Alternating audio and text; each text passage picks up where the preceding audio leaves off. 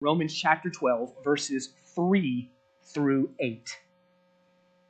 These are the words of Paul. This is what he pens. For by the grace given to me, I say to everyone among you not to think of himself more highly than he ought to think, but to think with sober judgment, each according to the measure of faith that God has assigned. For as in one body we have many members, and the members do not all have the same function. So we, though many, are one body in Christ, and individually members one of another. Here's our text. Having gifts that differ according to the grace given to us, let us use them. If prophecy, in proportion to faith. If service is your gift, then in serving. The one who teaches, in his teaching. The one who exhorts, in his exhortation. The one who contributes, in generosity. The one who leads, with zeal. And the one who does acts of mercy, with cheerfulness. Brothers and sisters, the grass withers and the flower fades, but the word of our great God stands forever. You may be seated.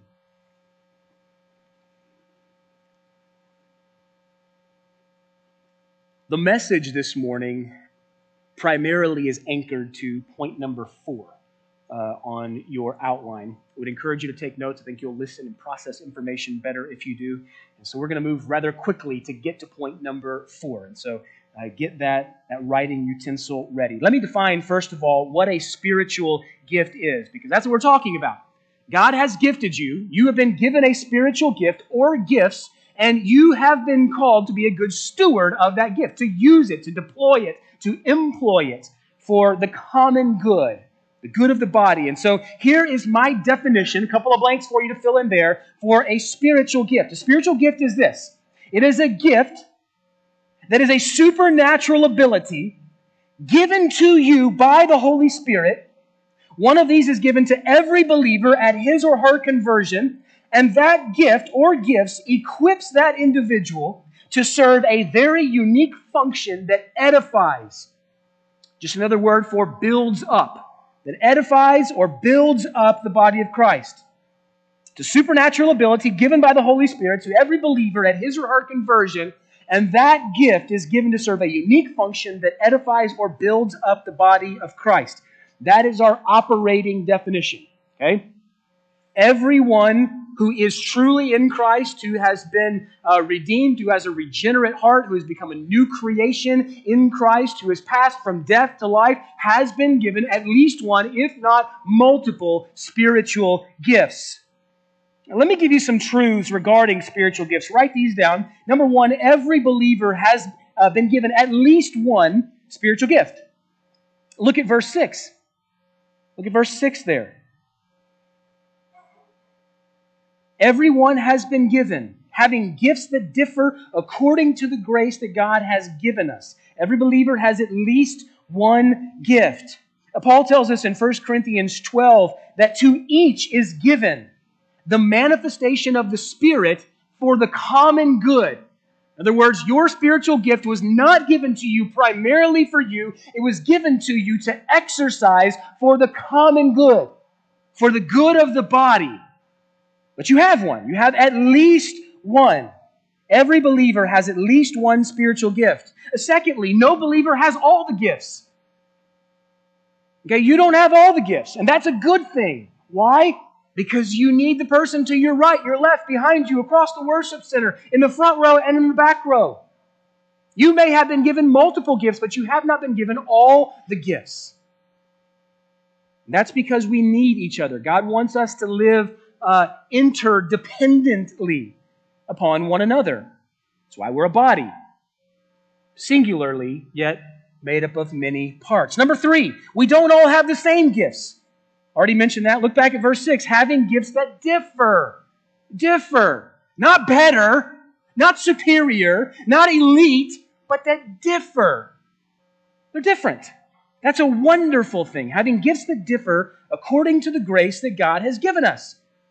Number 4, your spiritual gift is a grace. It's a grace given to you by the Holy Spirit. Matter of fact, the Greek word in verse 6 for the word gift is the word charismata. Charismata. It has the word charis in it. Matter of fact, some of you in this room, if not maybe back in the kiddos area, have the name charis. It's grace. Grace. That's what that word means. And so our spiritual gifts, we're going to talk about what some of those are, categories of spiritual gifts, here in just a few moments. But your spiritual gift is a grace gift to you, received by the Holy Spirit. Your spiritual gift is a grace given to you by the Holy Spirit. And then number 5, your gift enables you to edify or build up the body of Christ. Paul tells us in Ephesians chapter 4 that God has gifted us. He's graced us. Why? For the equipping of the saints, for the work of service, that the body of Christ might be built up. It might be built up. Paul in 1 Thessalonians 5 says, therefore encourage one another and build one another up, just as you are doing. Your spiritual gift enables you to edify or build up the body of Christ. There's just some apples on the tree of spiritual gifts. Let me share with you a few cautions regarding your spiritual gifts. Okay? I want you to be encouraged, but there are some necessary cautions to mention as well as we're talking about how God has gifted us uniquely for the good of the body. Number 1, write this down. Don't allow the gifts of the Spirit to take priority over the fruit of the Spirit. Don't allow the gifts of the Spirit to take priority over the fruit of the Spirit. It's been said that giftedness with character is essential, but giftedness without character is lethal. We need giftedness with character. The gifts of the Spirit used in the fruit of the Spirit. You know, friends, it's very possible to exercise your spiritual gift or your spiritual gifts without love, without peace, without patience, kindness, goodness, faithfulness, gentleness, or self-control. That's dangerous. It's dangerous.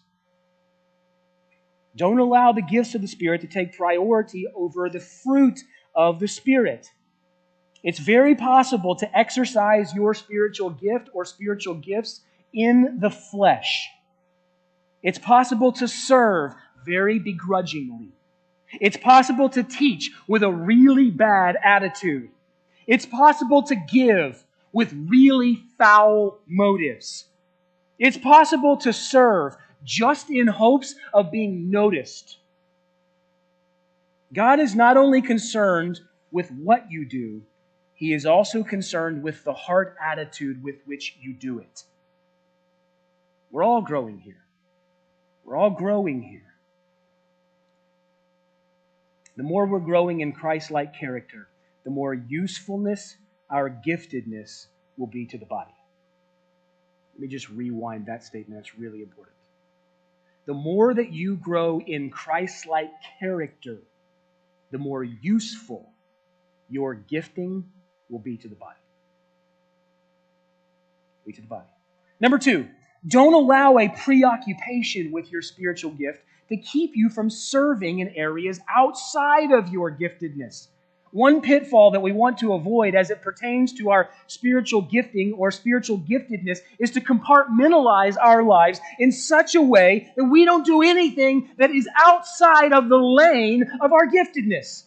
In other words, to say that my spiritual gift is serving, so therefore I don't have to give. Or I'm a teacher, so I don't need to get my hands dirty in mercy ministry. No, God hasn't given us that option. Don't allow a preoccupation with how God has gifted you uniquely to cause you from operating outside of the lane or off the tracks of the specific gift that God has given you. There's a real sense in which each one of us, regardless of our unique gifting, is responsible to serve the ministries of all the gifts. So regardless if you've been given this particular gift or that particular gift, there is a sense in which you have a responsibility as a blood-bought believer to serve the ministry of all the gifts. You're going to be better at some because God's uniquely gifted you in some. But just don't let that preoccupation with the way that God has gifted you keep you from serving in areas outside of your giftedness. Third and lastly here, don't allow an uncertainty about your spiritual gift to keep you from serving at all. Okay? Don't think to yourself, because I don't have this nailed down, because it isn't written in all caps on the front page of my Bible, because I can't articulate it precisely, therefore I'm just going to sit on my hands. Well, that doesn't help anybody.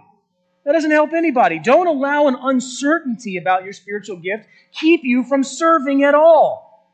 We want to avoid that.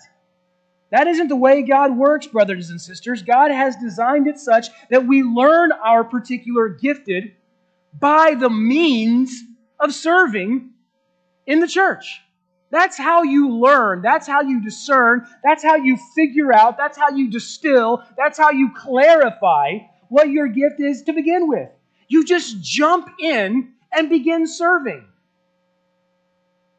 As you grow and as you get involved in various ministries, your giftedness will become evident. It may not become evident day number one, but as you continue serving, it will rise to the surface. It'll become evident. A better question than what is my spiritual gift might be this: how can I serve Christ and His people? I'm not trying to create a false dichotomy there. They're both important questions. But perhaps a better question than what is my spiritual gift, perhaps a better question is, how can I serve Christ and His people? You see, the latter will get you moving, and when you're moving, you'll learn in what capacity God has designed you to serve within the body of Christ. Commit to being a moving object. Don't use uncertainty as an excuse. Use it as an encouragement to get busy. Get busy. Try things. Ask, hey, I see that over there. Do you need anybody? I don't necessarily know how I could help, but if you could use an extra warm body, I'd love to jump in. Or perhaps you do know some of your giftedness and you can identify it and you can say, in light of that, that's really a good area for me to serve in. Brothers, sisters, friends, let me encourage you. We need to get off the sideline and into the game. You know the old 80-20 rule, right? 20% of the church does 80% of the work. Perhaps that statistic is too generous. How are you serving? And it doesn't have to be in a way that everyone knows or sees. This is in your own heart. How are you serving? I was having a conversation with a dear, precious lady that is going to be joining our church here soon. She was just a part of our starting point class. I met with her this last week in a new member interview. And we were talking about the fact that not everybody has the same capacity. I get it. When you're 60, 70, 80 years old, you don't have the energy and the capacity, usually, it's not a blanket statement, but usually, that you did when you were younger. That's okay. That's okay. Don't toss the towel in. You have an incredible opportunity. I tell our young people all the time, if you see somebody in the hallway that is over 60 years old, talk to them and figure out when you can get lunch with them. Because they have a wealth of wisdom and life experience. Probably years of walking with the Lord that they can turn around and just let the sparks of that fall in such a healthy way. I was encouraging this particular lady that was sitting in my office. You know, maybe a way that you can serve the body is every new mom or every new baby that's born is a better way to say it. You could write that mom just a short, encouraging note. No one else in here is going to be any wiser that you ever did that. But it's a great way that you can serve. Your gifts don't have to be used from up front. Your gifts don't have to be used in a very visible way. Some of yours will. But where are you engaged? How are you serving the body of Christ? I want you to think about that. I want you to pray about that. Would love to see more and more of our congregation where it becomes a part of the, more a part. I'm not, this isn't like the sky is falling here, but more a part of our DNA, of our fabric, that it is just woven into the way that we operate, that every individual in the body is involved in some way. Not everybody can play the violin. Casey sure can. Praise the Lord. Not everybody can stand behind a pulpit.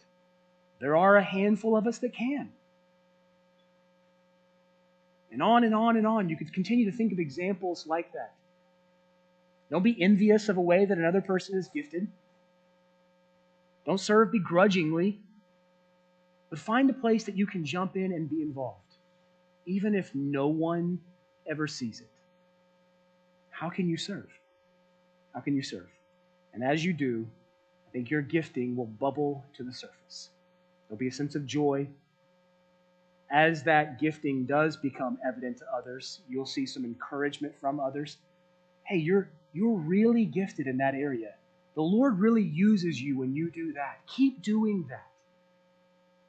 You have that internal sense of joy and pleasure before the Lord when I serve, and then I've got that external confirmation. People are telling me, yeah, keep at that. Keep at that. Number 4, and here's the bulk of our message this morning. I want to encourage you to use your giftedness wholeheartedly. Use your giftedness wholeheartedly. It's important for us to know that Paul's list of spiritual gifts in verses 6 through 8 here is representative and not exhaustive. This is not an exhaustive list of the gifts. As a matter of fact, there are 4 places where there is specific teaching on the spiritual gifts in the New Testament. We find them in Romans chapter 12, in 1 Corinthians chapter 12, and then in Ephesians 4 and 1 Peter 4. 2 12s, 2 4s. Romans 12, 1 Corinthians 12, Ephesians 4, 1 Peter 4.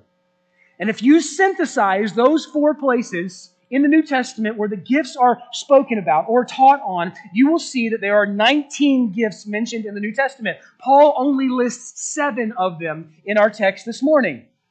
And so instead of giving us an exhaustive list, Paul seems more interested in giving us broad categories of gifts, and then he encourages us to employ or to use the ones that we have. Get busy is the emphasis of our text this morning. Jump in is the emphasis of our text this morning. Don't sit idly by. Don't sit idly by. And so here are 7 of those unique gifts out of the 19 that are given to us in the New Testament. Perhaps many of you here this morning are gifted in one of these ways, if not more than one of these ways. Let's talk about them individually. Number 1, write this down. If you have the gift of prophecy, speak with great faith. If you have the gift of prophecy, speak with great faith. And Paul says here, if prophecy, look at your Bible, if prophecy in proportion to your faith. If prophecy is your gift, then use it in proportion to our faith. Now, there are 2 ways that prophecy has been used in the Bible. 2 unique ways. It has been used to describe foretelling, and it has been used in terms of forthtelling.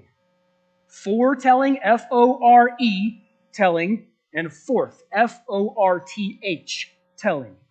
In the Old Testament, many of the prophets were given direct revelation from God to speak to the people, and they would communicate oftentimes with this preface, "Thus says the Lord." And they would give the prophecy. Friends, I believe that the gift of prophecy in terms of communicating as one who has been inspired has ceased with the apostles. We have God's completed word. We have the canon here sitting on your lap, Genesis 1 to Revelation 22, that was not completed in these days. And so God was speaking divinely, directly through individuals to His people. God still speaks directly and divinely to His people today. It's right here in black and white. If you want to hear God speak to you, read your Bible. If you want to hear God speak to you audibly, read it aloud.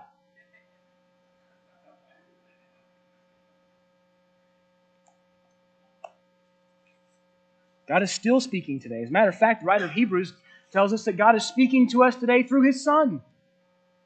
through His Son. But we want some new direct revelation from God.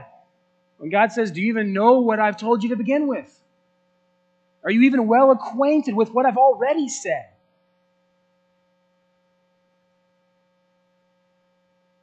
I believe the gift of prophecy in these terms, foretelling, speaking about the future, events that are to come. I believe that that gift of prophecy in those terms has ceased with the apostles. Ceased with the apostles. There's nothing mystical about the gift of prophecy that Paul speaks about here in verse 6. Matter of fact, the Greek word for prophecy here literally means to stand in front of another person and to declare God's word. To stand in front of another person or other persons and to declare God's word. Essentially, it's the gift of preaching. It's the gift of declaring what God has already spoken to us. Essentially, the gift of preaching. It's the God-given ability to authoritatively declare biblical truth in such a way as to convict and to build up the hearers. Notice the qualification that Paul adds to the gift of prophecy. He says that we're to exercise it, if we have this gift, in proportion to our faith. I would submit to you that actually a better translation would be in proportion to the faith. Your Bible and my Bible does not add the Greek direct object that is there in the original Koine Greek, but there is. There is a direct object there, the word the, speaking about that faith. Not faith in general, your faith in general, but in proportion to the faith. I think that's a better way to translate it here. What Paul means here is that there are controls or limitations set on the one who has the gift of prophecy. In other words, we are not to go beyond what Scripture teaches.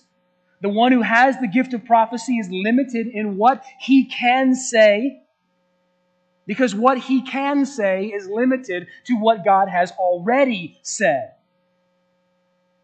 Jude wrote it this way, "Beloved, although I was eager to write to you about our common salvation, I found it necessary to write appealing to you to contend for the faith that was once and for all delivered to the saints." If anybody stands in this pulpit and they declare something other than what God has already declared, there ought to be red warning lights going off in your mind. God has spoken. He has spoken authoritatively. He has spoken decisively. And as a preacher, we are tethered to that word. I say only what He has already said. I declare only what He has already declared. The one who has the gift of prophecy speaks nothing other than that which was once for all delivered to the saints. Nothing more, nothing less. If you have the desire to preach, and we have some young men in our congregation that have the desire to preach, and nothing fires me up more than that. But if you have the desire to preach, and when you do, people are convicted, encouraged, and built up, then it is very likely that you have the gift of prophecy. And if you do, use it. Use it. Number 2, if you have the gift of service, then serve others well. Paul says, look at your Bible there, if service in our serving. We get our word service from the Greek word diakonia. That's where we get our word deacons, right? Paul isn't only referring to those who are deacons in the church, though deacons, I think, should and usually do possess this particular gift. The service that Paul speaks about here is service in a broad sense. It's embracing of all kinds of ministry for the glory of Christ and the good of the church. I mean, friends, let me just give you a little bit of the list of things that need to be done around here. Perhaps maybe many hands will make light the load. I mean, think about it. Carpets need to be vacuumed. Light bulbs need to be changed. The doors have to be locked and unlocked. The coffee has to be made. The children need to be cared for and taught. The facility has to be maintained. One of our ladies here, there are probably more of them because they serve in ways that we don't even know, but one of our ladies here spends hours with a clipper pruning our bushes and making our flowers look beautiful. Praise God for her. We're all the beneficiaries of that. Praise God for her. Missionaries need to be prayed for. Envelopes need to be sealed. Copies need to be made. Single moms need to be cared for. VBS is coming up. If Cher hasn't already contacted you, answer the call when she does. Don't play the shady button game. Answer the call. Respond to the text. Visitors need to be greeted at the front door. The trash needs to be taken out. The walls need to be washed. The soundboard needs to be run. Tablecloths need to be washed. The grass needs to be cut. We have a thriving youth group that you could serve. Some of our young men, some of our young ladies, post-grads, young 20-somethings are serving in our youth. It's not confined to that age demographic, by the way. How can you serve our youth? Are there college students that you can invite to your home? College students, listen. If they won't invite you, invite yourself. Okay? Literally. You just walk right up to them and say, "Hi, my name is Eric. I'm a college student here at the chapel. I'm a nursing major at SEMO, and I would like to know what's on the lunch menu for today." And just leave it at that, okay? Okay? Take me up on my offer. And when it takes place, chapel members, don't act like you didn't hear it. Don't keep walking. Don't change the subject. Okay? Now listen, if a college student does not ask you for lunch in the next 168 hours, that's in case you need some help with the math, that's until next Sunday. Lord willing, we're all able to assemble again. Then you turn to a college student or a youth and say, "Hi, my name is Eric. I serve as one of the pastors here at the chapel. My wife and I would love to have you over for lunch today. We're having PB&J. What time can you be there?" Get to know each other.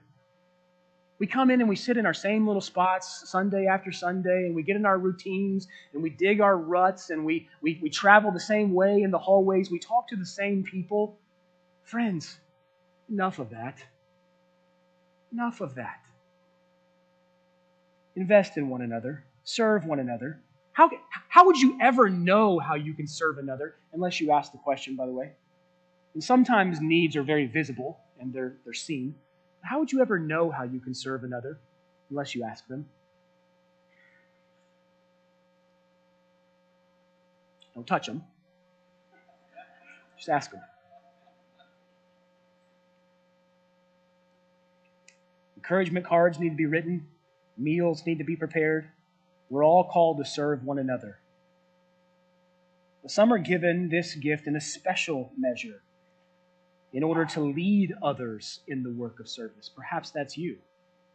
Perhaps it's you that goes and gathers some of the flock and says, "Hey, here's what we're going to do. Why don't you come with us? Why don't you get involved as well?" Let me just make a shameless plug here. We have a chapel work day coming up on Saturday, April the 4th. Just write that down in the margin of your notes, by the way. Saturday, April 4th, work day. And because you just wrote it down, it's now in 2 places on your bulletin. It's right there in the margin where you wrote it, and it's right in the middle with a nice, pretty looking graphic to grab your attention. Let me just encourage you that we are all the beneficiaries of a wonderful facility, but it takes a whole lot to keep this thing going. A lot of us walk in on Sunday mornings and you don't even think about the fact that somebody has mopped the tile in the new entryway of the north and the south hallways. You don't even think about the fact that someone has got to walk through and clear the pews after the service and pick up any trash that is left behind. You don't even think about those things that need to be done systematically, like the fact that some of our kiddos' play equipment needs a new coat of stain on it, or perhaps the side of the building needs to be whitewashed, or not whitewashed, but power washed, rather. See, these are things that have to be done on an ongoing and systematic, but we just kind of come in and we go to our Sunday school class and we sit and hear the message and then we leave and we just think that it's going to be done by itself. Well, friends, just like in our own homes, things don't just get done by themselves. And so instead of us ordering 5 pizzas and feeding 3 people on Saturday, April 4th, what if we had to order more pizza? What if we had to order more pizza? Just a practical application there.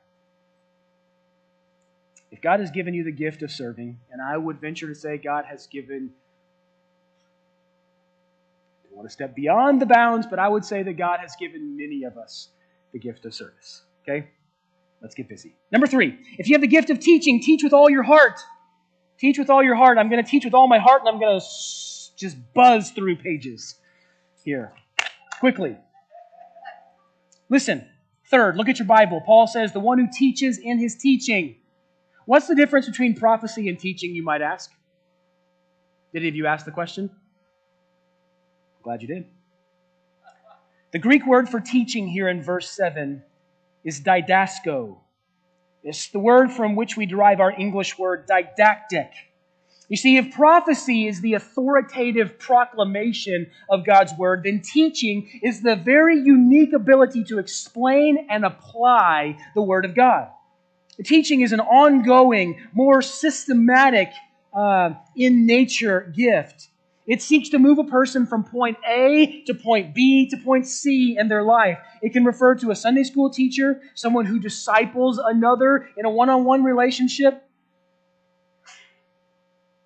James Montgomery Boyce once said, if you know anything about Jesus and the gospel, you should teach what you know. Formally, if you have the opportunity, but also informally, by casual word or testimony.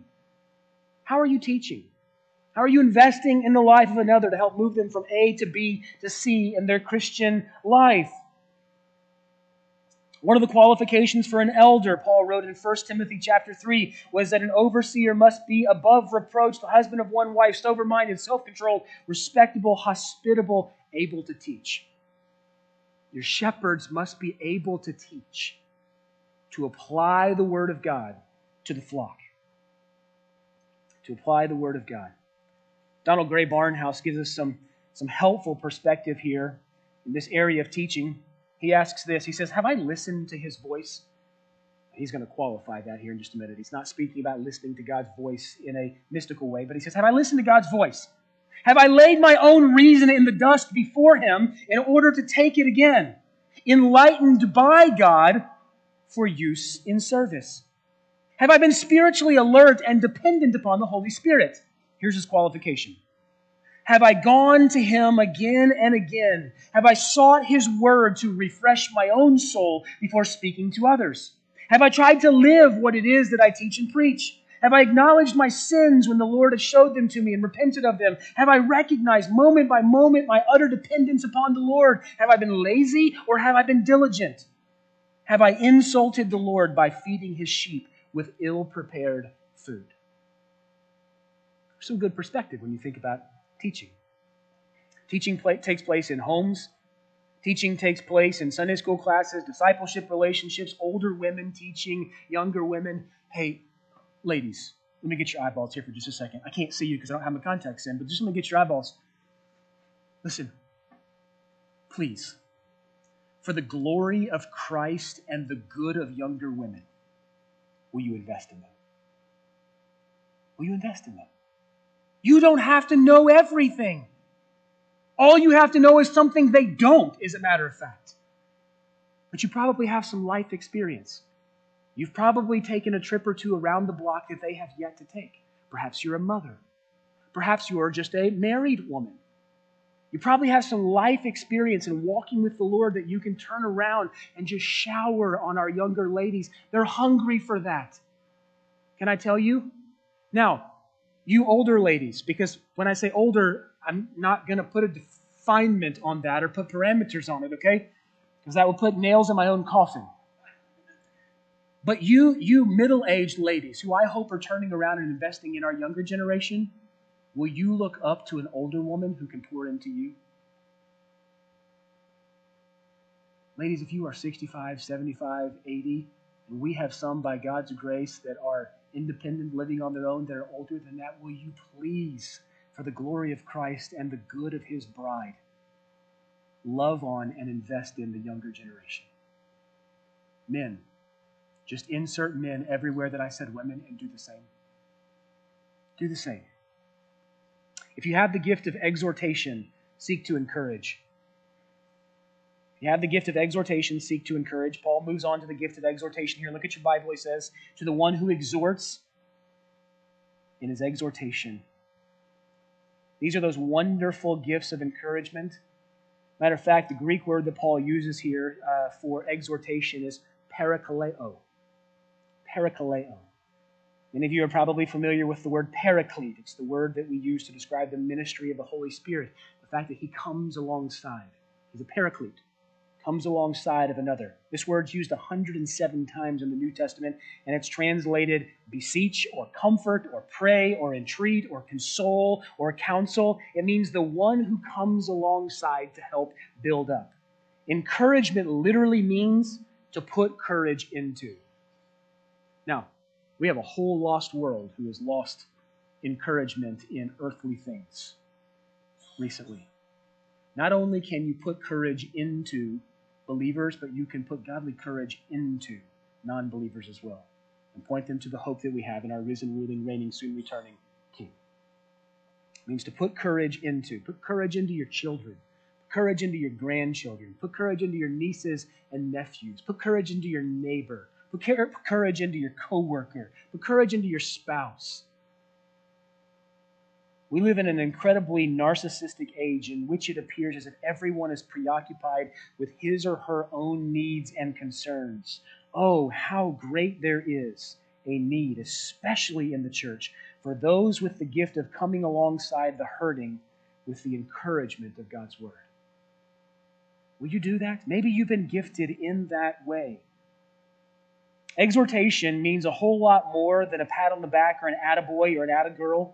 It focuses on the application of truth to everyday life. So you don't just encourage one another with just some sort of earthly philosophy or earthly wisdom. No, when you put courage into, you put biblical wisdom into. You put the encouragement of the nature, the character, the attributes of God, the promises of God into another person. Maybe you have the gift of exhortation. Number 5, maybe you have the gift of giving. If so, give generously and joyfully from a pure heart. Like Paul says, to the one who contributes in generosity. Though we're all encouraged to give cheerfully, God has uniquely gifted some who have a special desire, a special heart to meet needs from their resources. A few times in my ministry, I have had an individual or a family call me and ask if there were any special needs in the church that required additional resources. I say, praise the Lord. Not everybody can do that, I understand. But what an encouragement that is. Are there any needs that I'm unaware of that require additional resources, places that I could invest? What a question to ask. What a blessing these people are. Friends, you don't have to have a lot of money to have the gift of giving, by the way. It has far less to do with the amount and more to do with the heart, the attitude, and the desire you have when you see a need.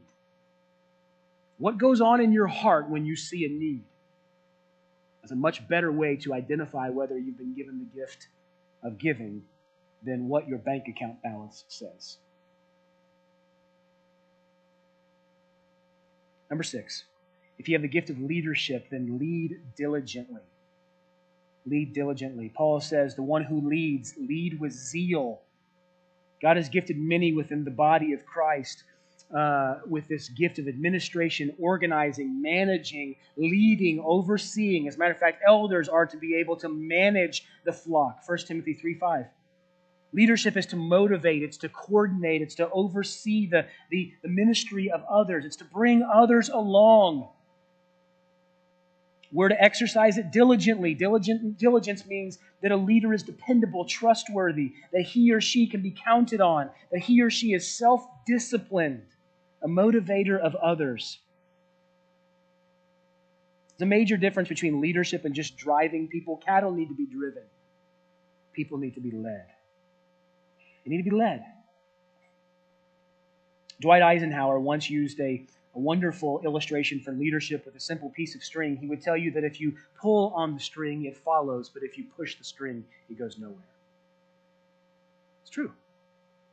Who can you pull on a little bit and say, come along, come with me, let's do this together? It's leadership. Leadership. Do it with great love for God, love for others, and great patience. Leadership takes patience. The results are not always immediate. Pray for, love, encourage. Maybe even you have to equip somebody else, to give them tools to help them, to call them to come along with you. Leaders lead regardless of whether they are acknowledged or titled. Okay? No one needs to know. You don't need a title to lead. Just do it. Number 7, and lastly here, if you have the gift of mercy, love people cheerfully. Lastly here, Paul says, look at your Bible, the one who does acts of mercy with cheerfulness.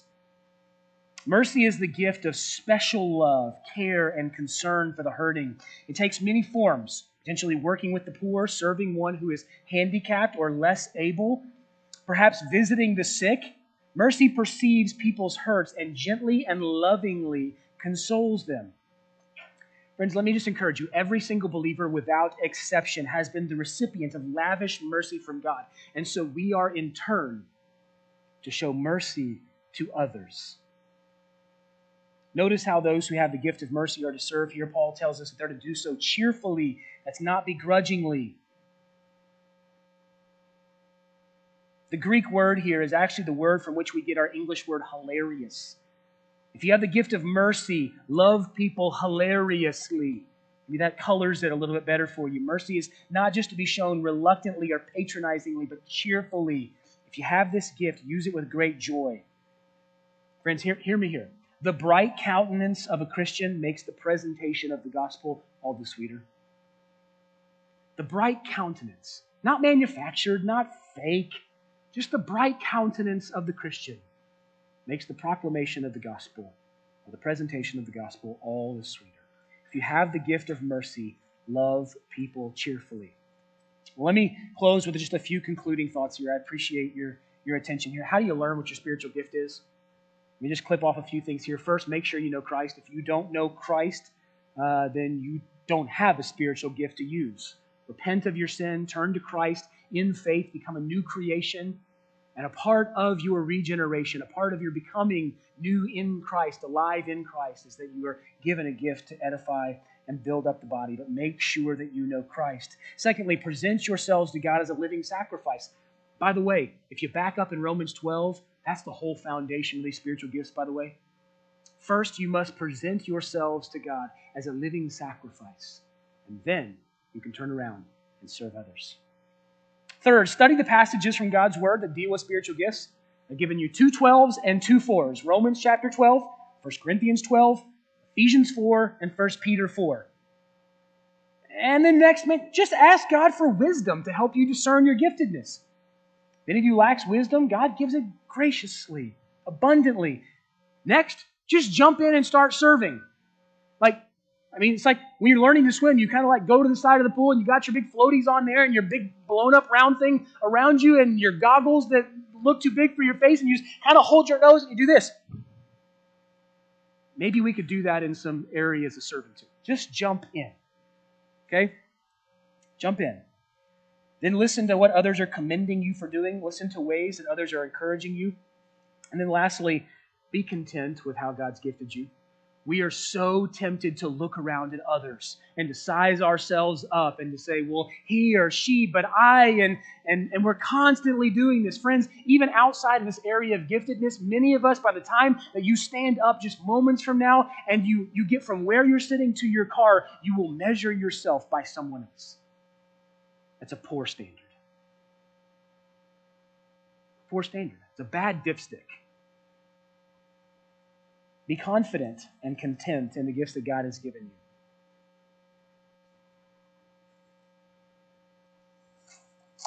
I've said all I need to say. Can I call you up? And can I call you in? It takes a village, one church, one body, many parts, many members, living interdependently, exercising our God-given gift for the good of the whole. How will you be a part? Let's pray. Father, thank you for your word. Such challenging, convicting, yet practical and applicable teaching here from Romans chapter 12. I pray, Lord, that you would challenge, poke, prod, stir, cause to think and meditate on Lord, I pray that all those things would take place in the hearts and minds of every single one of the individuals sitting in this room this morning, and those who will listen to this message after the fact. Lord, would you cause us to be a church that is known by its DNA as a serving church, as a church whose members are using their God-given giftedness for the good of the whole, and that all those things would be done for the glory of King Jesus. We pray these things in Christ's name. Amen.